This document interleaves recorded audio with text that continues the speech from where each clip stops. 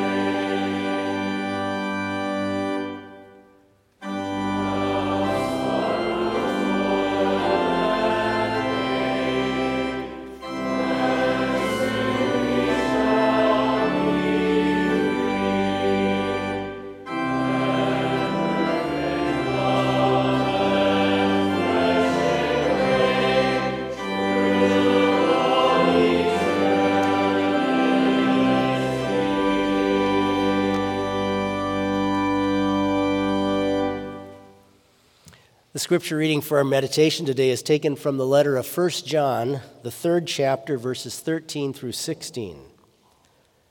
Do not marvel, my brethren, if the world hates you. We know that we have passed from death to life because we love the brethren. He who does not love his brother abides in death. Whoever hates his brother is a murderer, and you know that no murderer has eternal life abiding in him. These are your words, Heavenly Father. They are your truth. We pray that you would now increase our faith through them. Amen.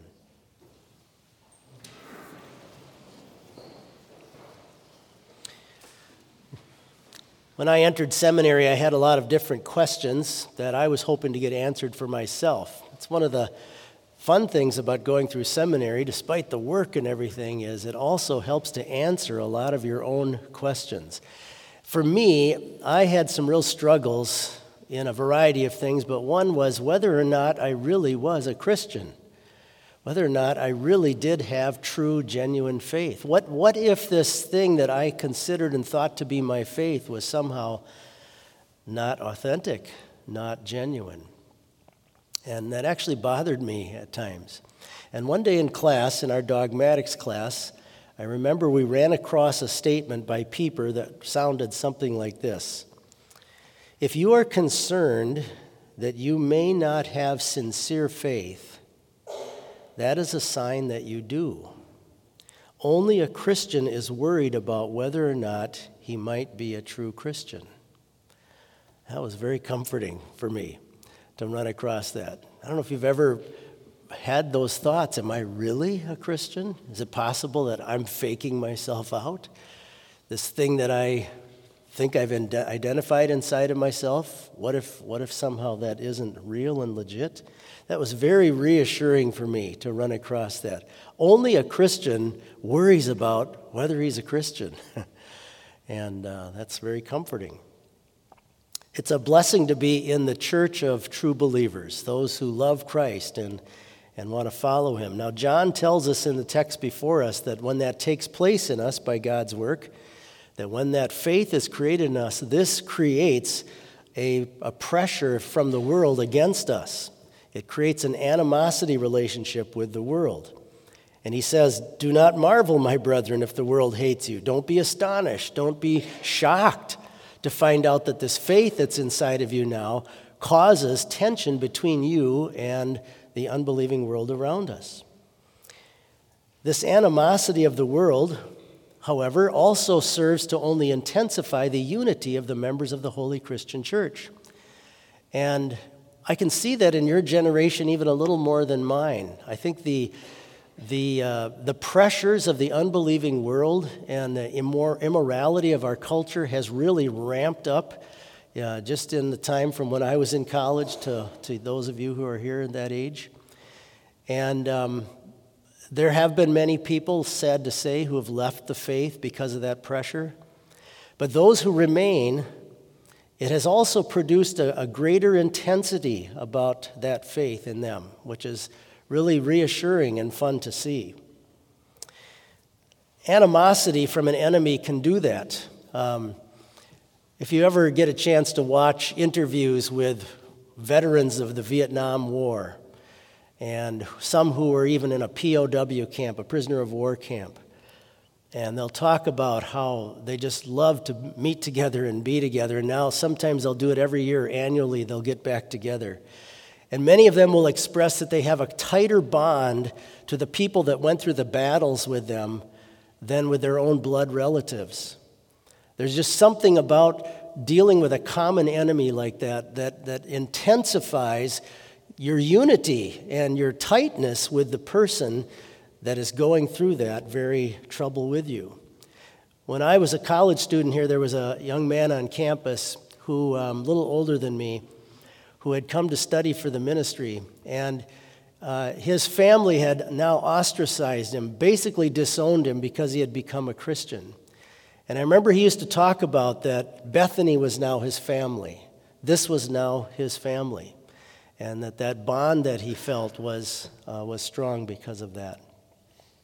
This love for fellow believers is something that God creates in us when he gives us faith in Christ as our Savior, and this unity inside of the church. You can see it right away in the book of Acts, in chapters 2 and 3, when Luke is recording for us the establishment of the early congregation in Jerusalem.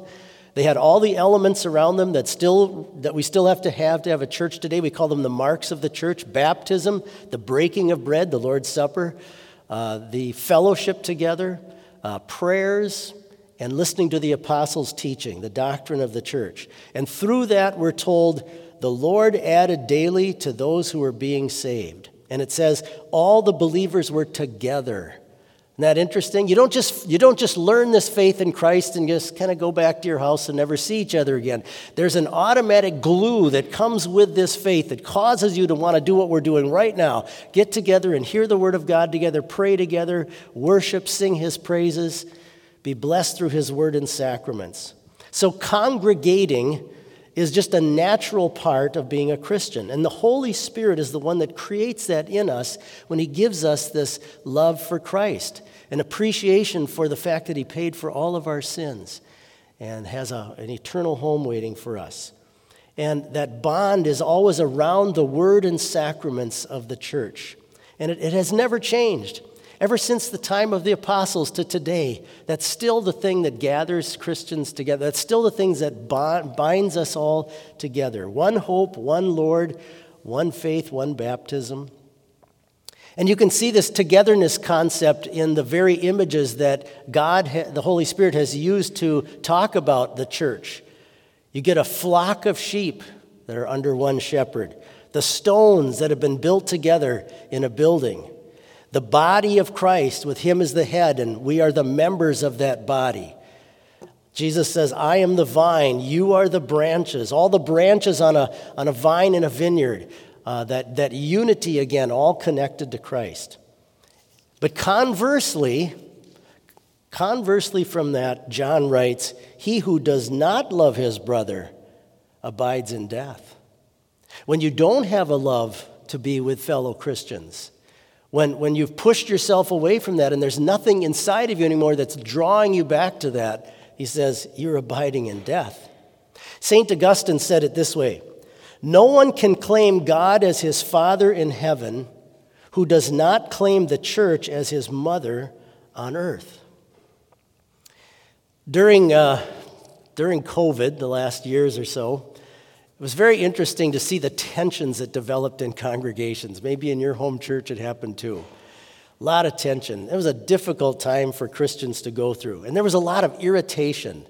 And you know, when you sit back on it now and look back on it, it had to do with this very issue. It had to do with the fact that Christians wanted to be together. They wanted to worship together. They wanted to take the sacrament together. They wanted to sing hymns together. And any time that has to be pulled away from them, maybe for health reasons and things, it's challenging, it's hard, and it causes irritation.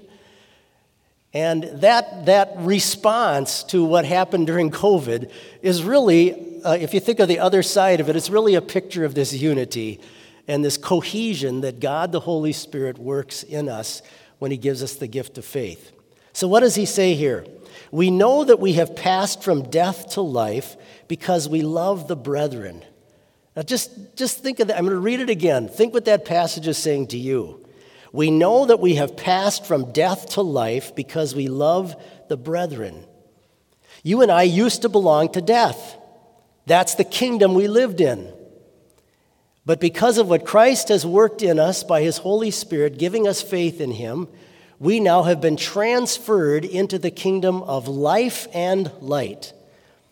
And we know we're part of that because we enjoy doing what we're doing here right now. It's just a natural part of belonging to Christ. And so God has chosen to provide you with this, if you will, outward sign of the internal thing that the Holy Spirit has created in your heart. Martin Luther said it like this: love of the brethren is the test whereby we may ascertain who are the true believers. Dr. David Scare wrote this about being a part of the Holy Christian Church. When you think about the history of the church and all the things that have taken place to Christians all over the world and are still taking place, he writes this: this divine community is above any community we can experience. This holy Christian church has survived empires, persecution from enemies, and even neglect from its own members. It has disappeared at times only to be revived. What a tremendous blessing it is for us, by God's grace, to be part of this holy Christian church that continues throughout time and is going to go all the way till Judgment Day. And think how fun it will be when we finally arrive at heaven and meet not only the people of our generation, but the previous generations, all of the saints before us who've gone ahead of us, who will be sitting around the throne of the Lamb singing his praises. What a joyful day that will be. Amen.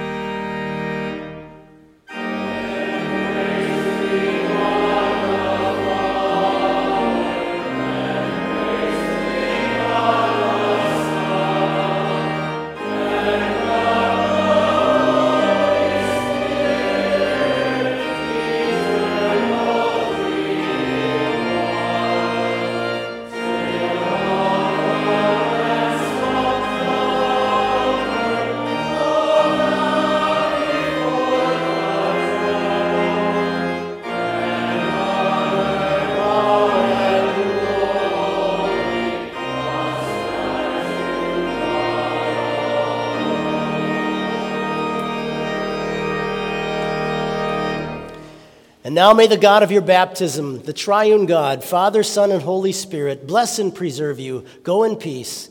Amen.